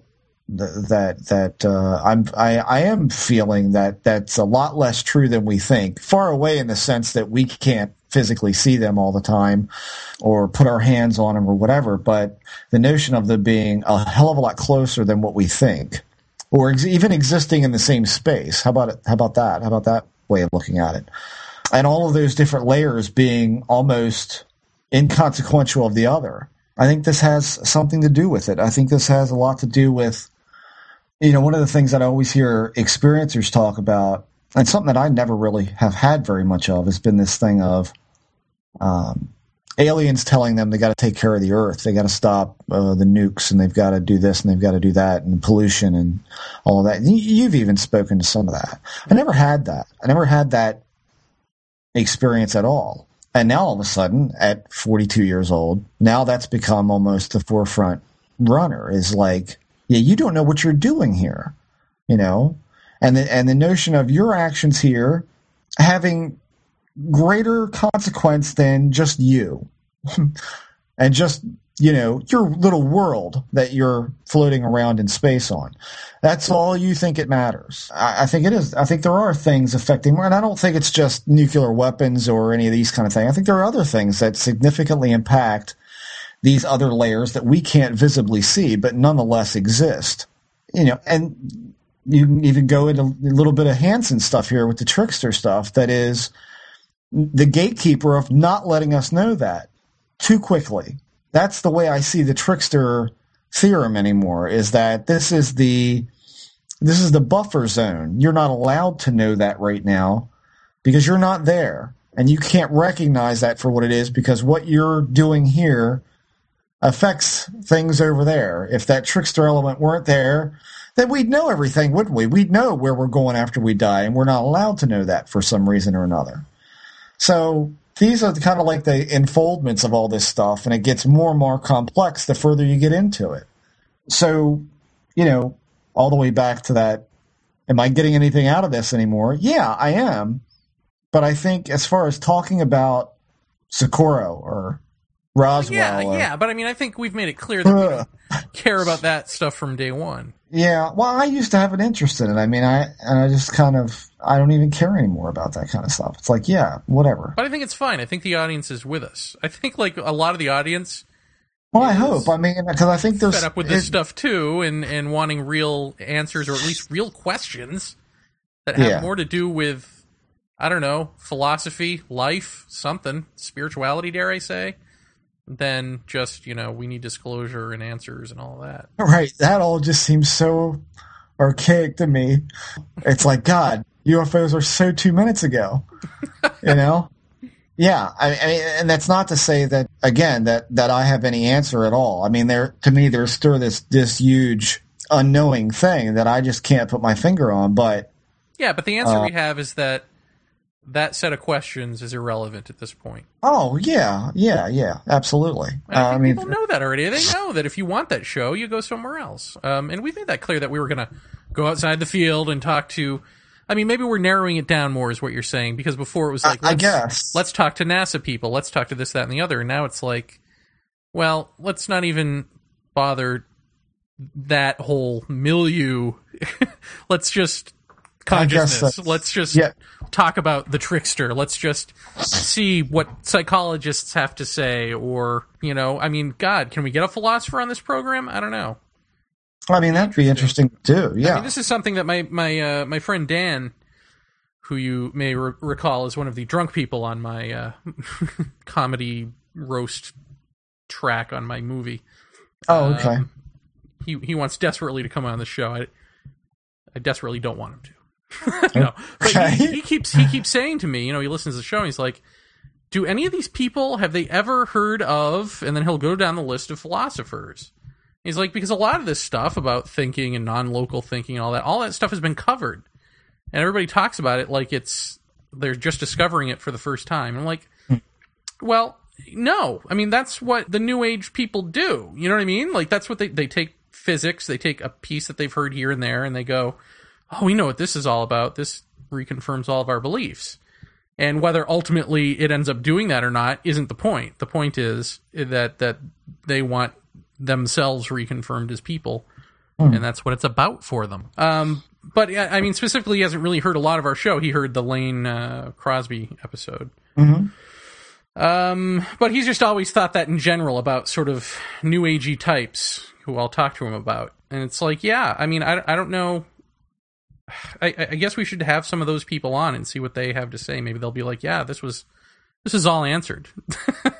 A lot of this stuff was answered. Yeah. Well, I think you could make the same correlation about hardcore ufologists in the same way. It's that they'll take a certain piece that seems to fit their theorem and on we go.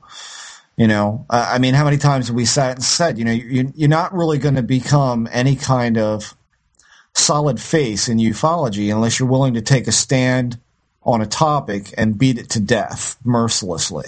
Mm-hmm. I mean, I have a lot of respect for Stan Friedman, but goddamn, since I was a child, I've seen Stan Friedman talking about Roswell. And that seems to be like the only way we really get any sort of audience to a lot of... Here's the problem. We're not talking about ufology anymore. This is the thing. No. It's like Tim Binnall, you know, I hope I can make it and be a part of that discussion on where ufology needs to go at the Monster Mash or whatever it's called. And what is the date for that again? Well, that's October 16th, 17th, 19th, right? Okay. October something. Whatever that weekend is. Don't forget, the 24th, we are in ye old Gettysburg. That's right. We're doing Ghosts of Gettysburg. But my point is that ultimately, and I think at least a couple of the people on the panel, I mean, Nick Redfern and I think even Peter, what's his name? Peter Robbins will agree that what we need to do is A, not have answers anymore, and B, look more toward this broader paranormal view of which UFOs and supposed aliens are a part. Which that, you know, I know that's Nick Redfern's take on it, and I'm pretty sure that's Peter Robbins, even though he wrote a very, you know, nuts and bolts book about it, you know, left at Eastgate. But I mean, ultimately, they walk away thinking the same thing. This is about consciousness. So what isn't it about then? It isn't about ufology. So to fix ufology, you gotta get rid of ufology because it's not a study anymore in the way that it's always been. I mean, you might as well give it to the disclosure people and let them ruin it at this point instead of fighting against them. Like, you know, if they really think that they're the new science of this, as Bassett would say erroneously and delusionally, well, let him have his delusion and his error. It's maybe no more so than what's been for the last, 60 years. Well, I think they're getting more of a bad notation attached to them as days go by. Right. So I don't think you're actually going to have to worry about that too much longer. But do you see a way that we can change ufology without completely altering what that even means, or even getting rid of the term? I mean, the term doesn't even make sense anymore when you think about it. See, I mean, here's always been the problem, and I'll tell you, if anybody could do it, I think Ted Phillips would be the one to do it. Mm-hmm. I got to say, because there's a guy who started out, I think, I mean, judging from what I've seen from him, it's nuts and bolts guy. And then Marley Woods happens, and he said right on this show that he just doesn't know what's going on there, but that there are familiar aspects to all sorts of strange things that are just this hodgepodge mix, which leads him to rethink all of the other stuff, I suppose. I don't know. We'll have to have him back on to talk about that. I mean, that is one guy that I think could make a hardline case for this may not be what we think it is.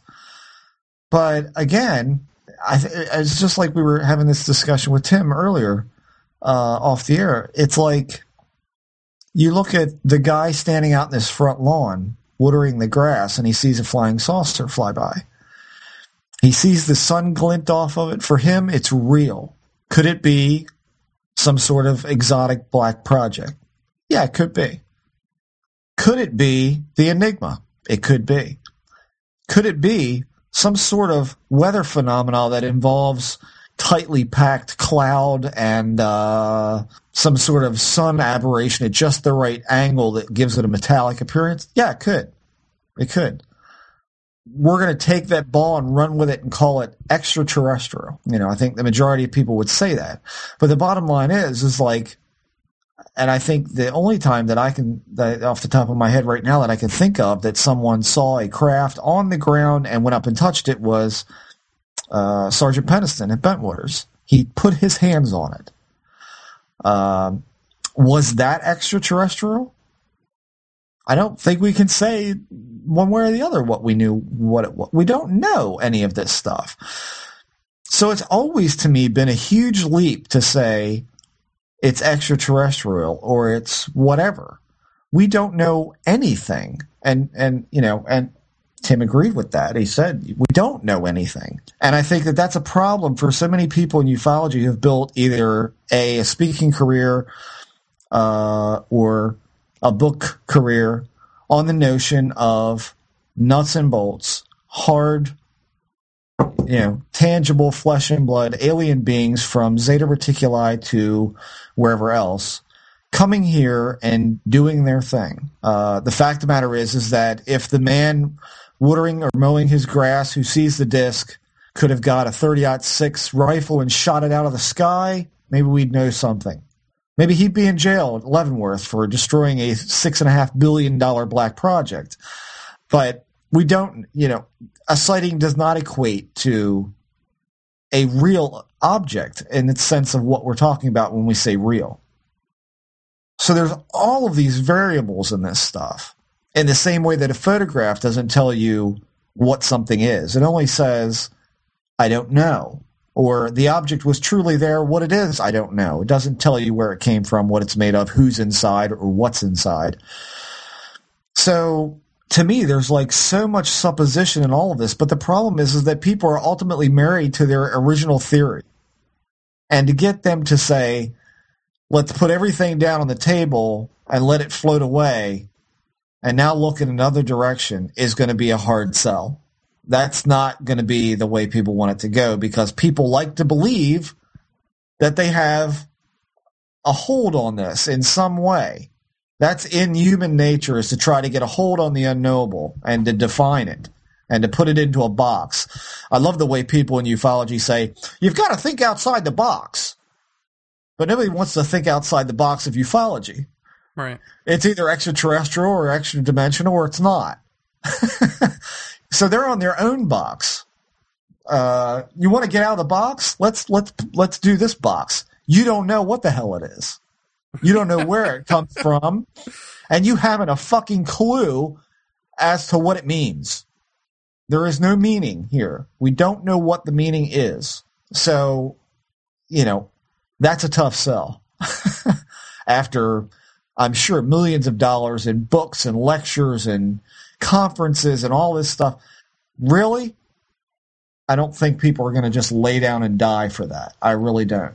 Well, I don't think. But I think this episode should be called Ufology Must Die. All right, fair enough. I think it could become the thing that people pay attention to if it's done the right way.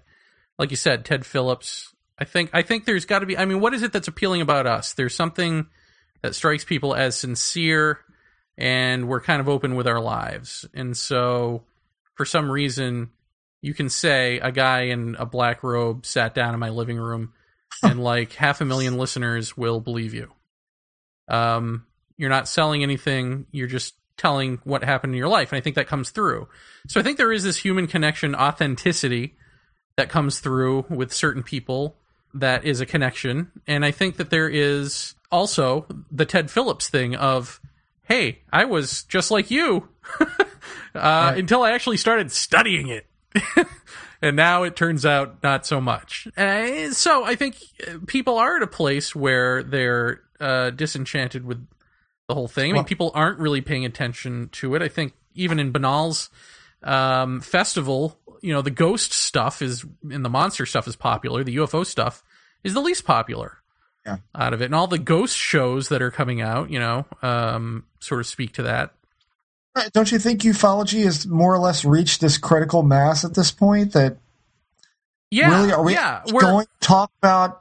Well, I think we've reached that critical point, and so now, and what is that point? What is built up to that point? The thing that's built up to this point of not giving a shit and wanting something new is the fact that what we thought was authentic and what we thought was sincere was not, or was just plain wrong. Right. And so now you're left with the completely insincere disclosure movement, and the Leslie Kean version of that, which is sincere, but, you know, is kind of irrelevant, you know, in the sense that it's you're chasing a phantom at that point, trying to get the U.S. government to disclose what it knows, because one, they're not going to listen to you, but two, who cares what they know?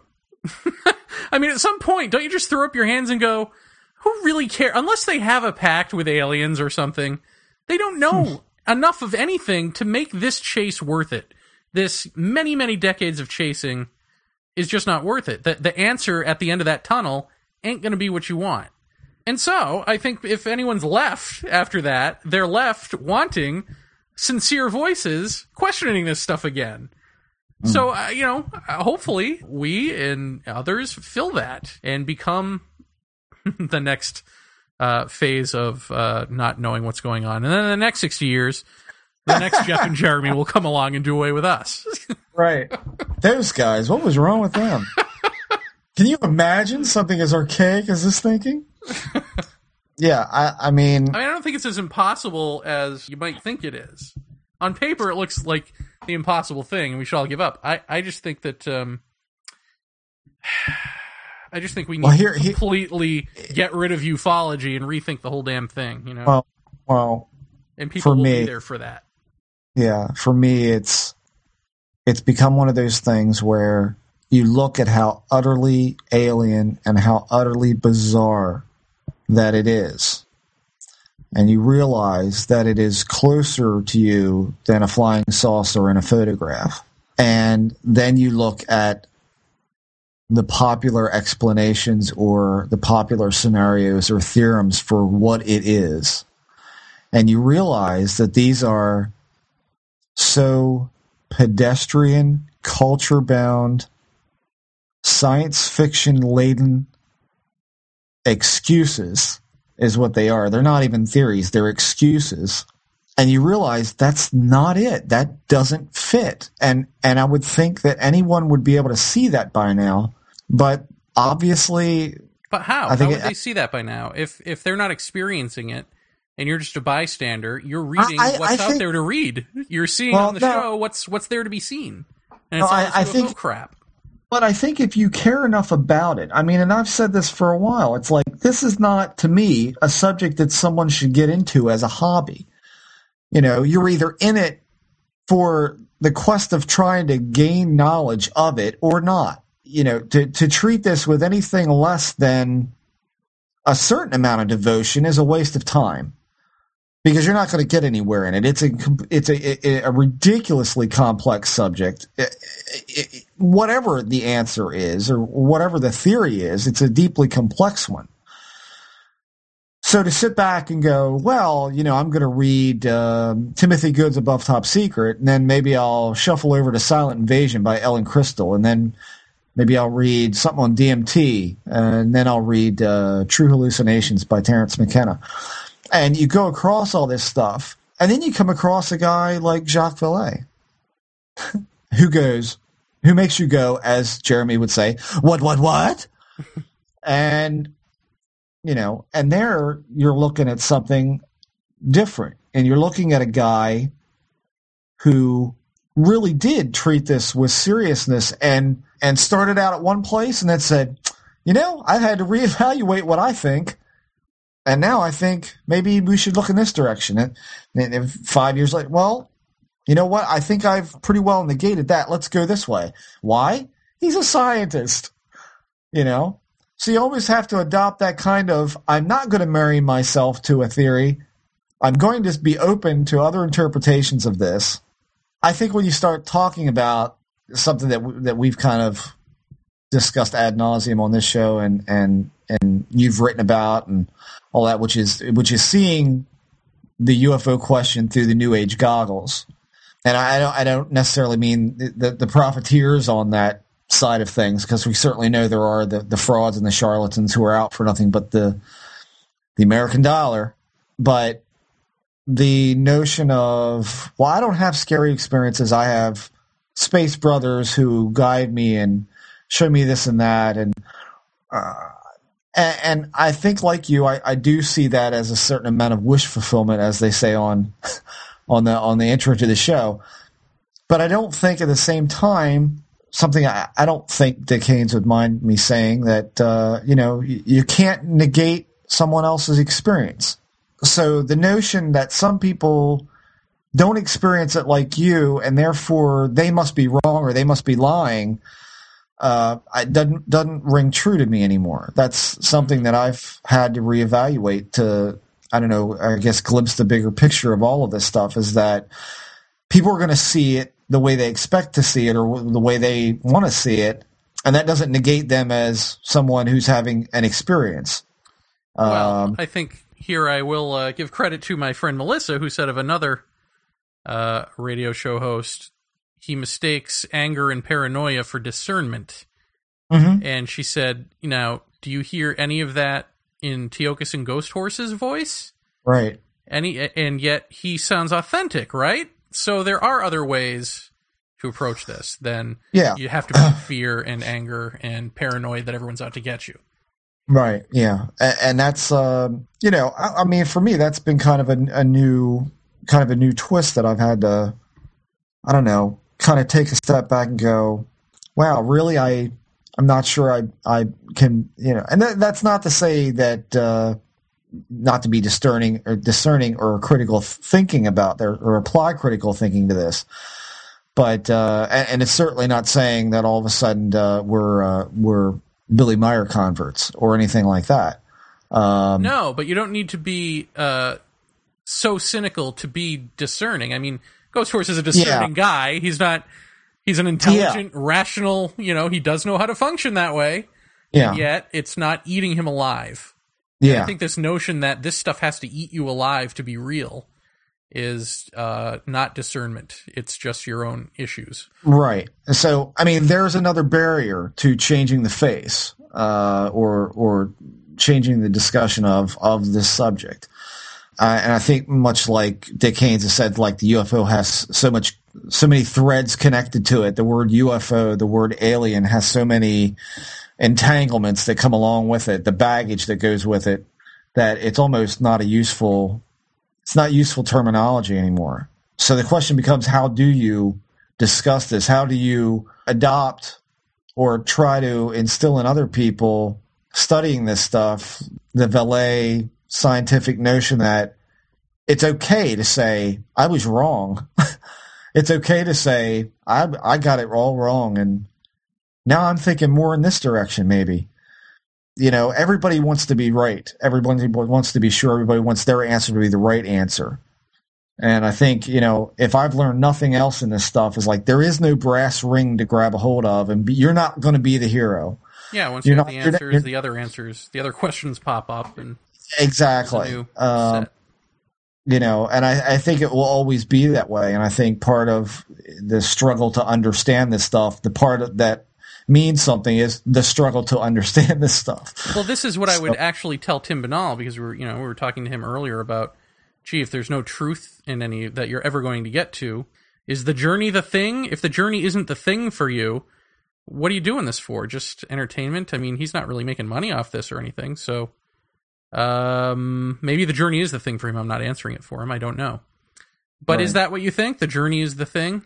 I think it's entirely possible that that's part of it, that it's doing something. I don't know what. I mean, we may not. I mean, who knows? You may not recognize this for generations. The problem is that, the more that I see of, the state of the world, the state of everything, the state of this reality, I just don't see. I mean, can you imagine the world 500 years from now? I can't. No. I can't. I can't see it going on like that. That's not to say I think some horrible thing is going to befall us all, but I just I don't know. Do I look at the Maggie Jackson thing, the coming dark age? Are we going to go through this dark age where technology is going to be like, oh my God, what were we doing? Is that going to be like, the ugly girl you brought to bed and the drunken stupor the night before? What have I done?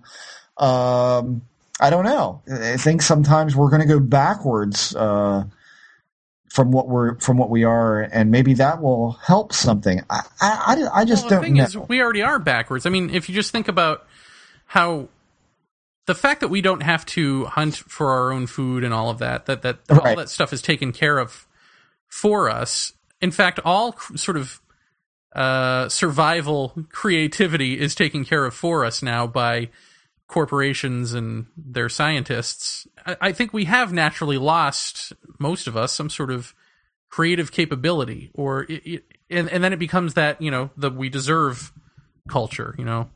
Give it to me now. Right. So if we're just the creature that's give it to me now, and the thing that's giving it to us now is actually advertising, you deserve this now, fortifying our sense of that. I don't know how much longer human beings can go that way before we turn to jelly, Yeah. And then there is just the cabal of like smart corporate scientists intravenously feeding us crap, and we're just sort of hooked up to machines going, feed us now. And that's all we become. Like, really, like what sort of future is there when there's no creative impulse anymore? Because it's all just give me now. Why come you don't like electrolytes? Scary, no? I mean, really? I mean, scary to me. I mean, at some point, it's like I said to you about my house taxes. It's like, really? At what point does someone stand up and go, what the hell is this all for? What are we doing? What do you need this money from me for? So I have to work harder to pay more bills, to own more things. And it's like, God, it's like, at what point is humanity going to say, enough? I'm sick of this. I am sick of this rat race. I am sick of this need for more stuff. I think in some part that this is part of the quest, the journey, the pursuit of these kind of things. It's like, we're talking, we're not shopping. You're pondering deeper things about life. And maybe that's what the point is to ponder more about life, to understand your surroundings or what you see as your surroundings. I mean, I don't know. I don't know. Believe me, I have no insight in this whatsoever, other than I see some very weird shit happening throughout my life that obviously isn't confined only to me because other people have seen it. That's the best I can say. Past that, I've been through the ET thing. I've thought that at periods. I've thought the demonic thing. I've thought the, extra dimensional thing.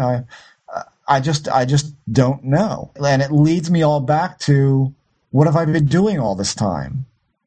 You know, pondering different ideas, making my brain work harder to conceive more and more complex issues.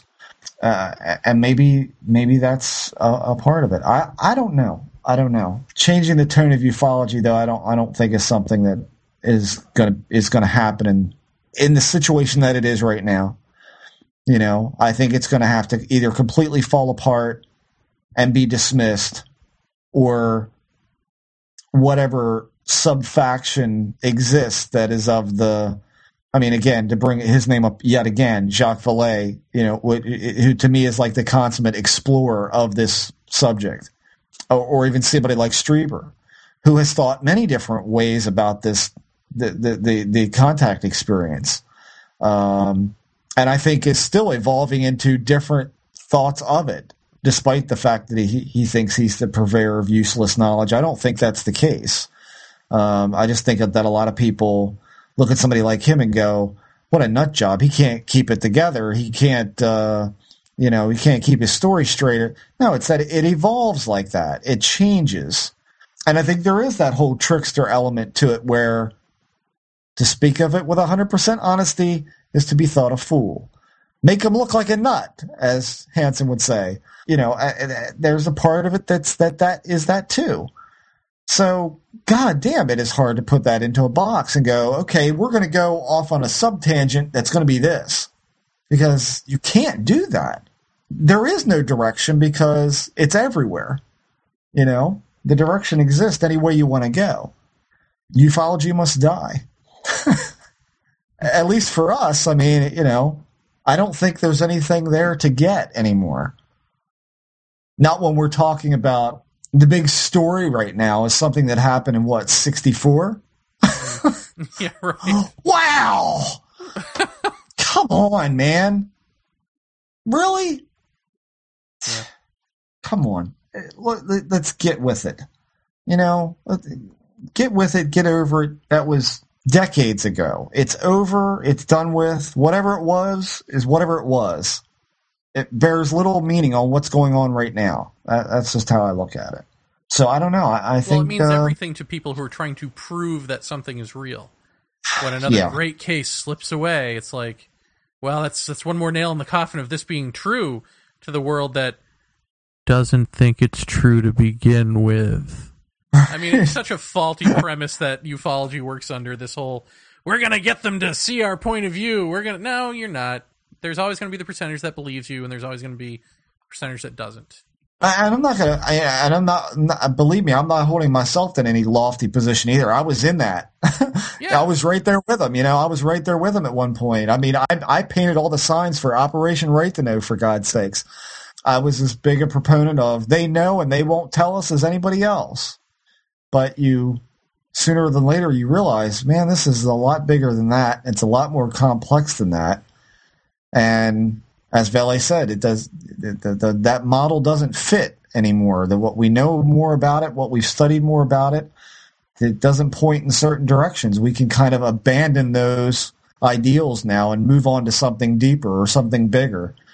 But people are so damn reluctant to do that because they've built celebrity status careers on that. You know, that's, well, and it could be as simple as this is the way human consciousness unfolds when it applies itself to the unknown, which is we set up this fundamentalist base, which is nuts and bolts theory, and then we build a pyramid from there, you know? And so the most people on the planet are going to identify with and understand nuts and bolts, is it aliens or not? And then beyond that, you know, well, gee, are there abductions or not? Gee, are we related to these beings or not? Gee, wait a minute. We've got all of this wrong. Maybe we got to figure out what humans are first before we figure out what they are. To where we are, which is, don't know what the hell is going on. Let's start there, you know?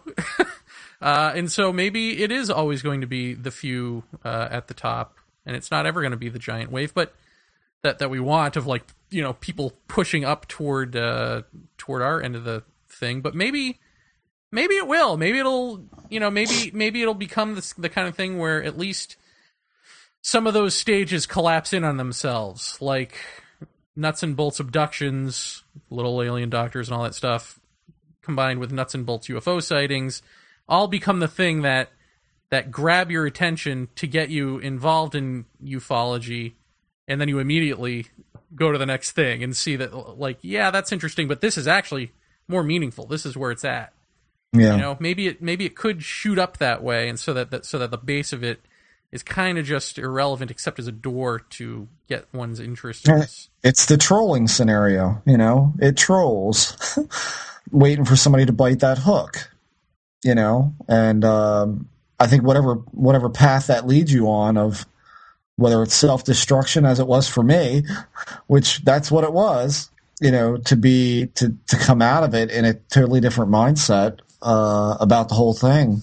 Because I have to say, I mean, I haven't, you know, I'm sure back in the day I read my fair share of books about it, but I would say in the past decade at least, I haven't read very much on this subject. I don't read what other people have to say about it, because number one, I don't want to pollute anything for myself, so I don't read much about it. I'll discuss with people, but if somebody brings up some kind of mega fact about a case from 5 or 6 years ago, unless it's one I worked on, I don't have any clue. And I mean, I think it's pretty evident that when it interacts with you and you realize it, there's not really a need to read a book. You know, it's right there. You can observe it as it is or react to it as it is. But I don't know. I don't know if that's part of the whole thing or not, to lead you into something else. Maybe it is. I mean, I can't say that the whole experience for me over the years hasn't been. Can't say I haven't learned things about myself, because I have, but very little about what it's all about. So, you know, and maybe that's a big part of it too, is learning about you and addressing you and all of that. I think it's addressing you to get you over you. I think when you just address you because you need to explore and all that, I think that's when it gets into everything. I almost said new agey, but really that's what everybody does. Mm-hmm. Everyone explores themselves and their world. And, you know, however you feel about that, either you think life sucks and then you die, or you think, wow, this is all magical. All of this mind stuff and all of these things that you can think about and ponder and have epiphanies about. What if, you know, if all that stuff is completely off track, yeah.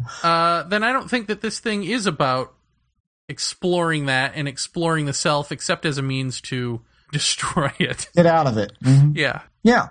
And then, of course, you can look at the route of public opinion on this subject from outside, those who don't follow it. And I'm sure that you've talked to people or had people approach you, maybe at the office or whatever. So you're into that? What do you think about what's going on there? What's that all about? You know? And then you have to have that discussion. And then they walk away going like this. You know? The wide-eyed, gaping mouth. Because I think they're all too willing to hear you say, oh, well, they're extraterrestrials, probably. I mean, that's the easiest answer for it. So, blah, blah, blah. That's the answer they expect. And when they don't get that answer, I mean, I've already been asked, who are you? You know, yeah. Isn't it ironic that you have this clearly one of the deepest subjects that humankind could face, which is the other, the intelligent other, and they want it to be the shallowest conversation possible. Yeah. The second it becomes deep, it's like, oh, I didn't ask for this. Right. Say what I signed up for when I asked you about aliens. What you ask me for? You know. I narrow it down these days to, I think it has more to do with human consciousness and perception than it does any of the other things you've heard. That's my end-all answer, because it's so nice and broad, and I don't have to bore them with it, you know. But I think that I go back again to the Colin Andrews lecture at the X conference this past year, as much as we dog exopolitics. That was a good show. Oh, yeah. You know, and something by no fault of exopolitics, by the way. Right, exactly. They stumbled into a pretty good program. Yeah, exactly. When Colin Andrews said about the crop circles that he took a lot of heat when he said, you know, the majority of these are made by men or made by people, because I think everybody really wanted this to be some type of deep unknown, super manifestation of something that couldn't be done by human hands. And then the very guy who coined the name crop circles comes out and says, no, the vast majority are made by people. But really, that doesn't matter. And then he explains why it doesn't matter and why that this is still an incredibly fascinating, deep, rich subject. And then you get a guy who comes back up on the stage and says, yeah, but if only one is made by extraterrestrials, well then, Yeah. That's the response you'll get. You see what I'm saying? So when you talk about changing the face or changing the whole conversation about this stuff, I think that's what you're going to run into. Well, you're going to run into that because that's the guy who's running the show. Well, yeah. But how many other people would feel the same way, And look at the response that Colin got when he actually said that. It wasn't a pleasant, response from the public when he said the majority of these are about people making them. So, anyway, onward to episode 41. No? Yes. Onward and upward. This was just kind of like we wanted to have this discussion about stuff and direction. So tell us what you think. Visit the message board, www.paratopia.net. Do you like the direction of the show? Do we even need a direction for the show? I don't think we need direction. I think the anti-structure of the show should be no direction. There you go. The way of no way. Full circle, anyone? Circle gets a square, anyone? The Force will provide a way. Sweet dreams. My midi-chlorians are going crazy. Say goodnight to Paratopia, Jeff. Good night, Paratopia, Jeff. Oh, God. You want to redo that one? Yeah. Okay. Say goodnight to Paratopia, Jeff. My midi-chlorians are going crazy. I hate you. Good night.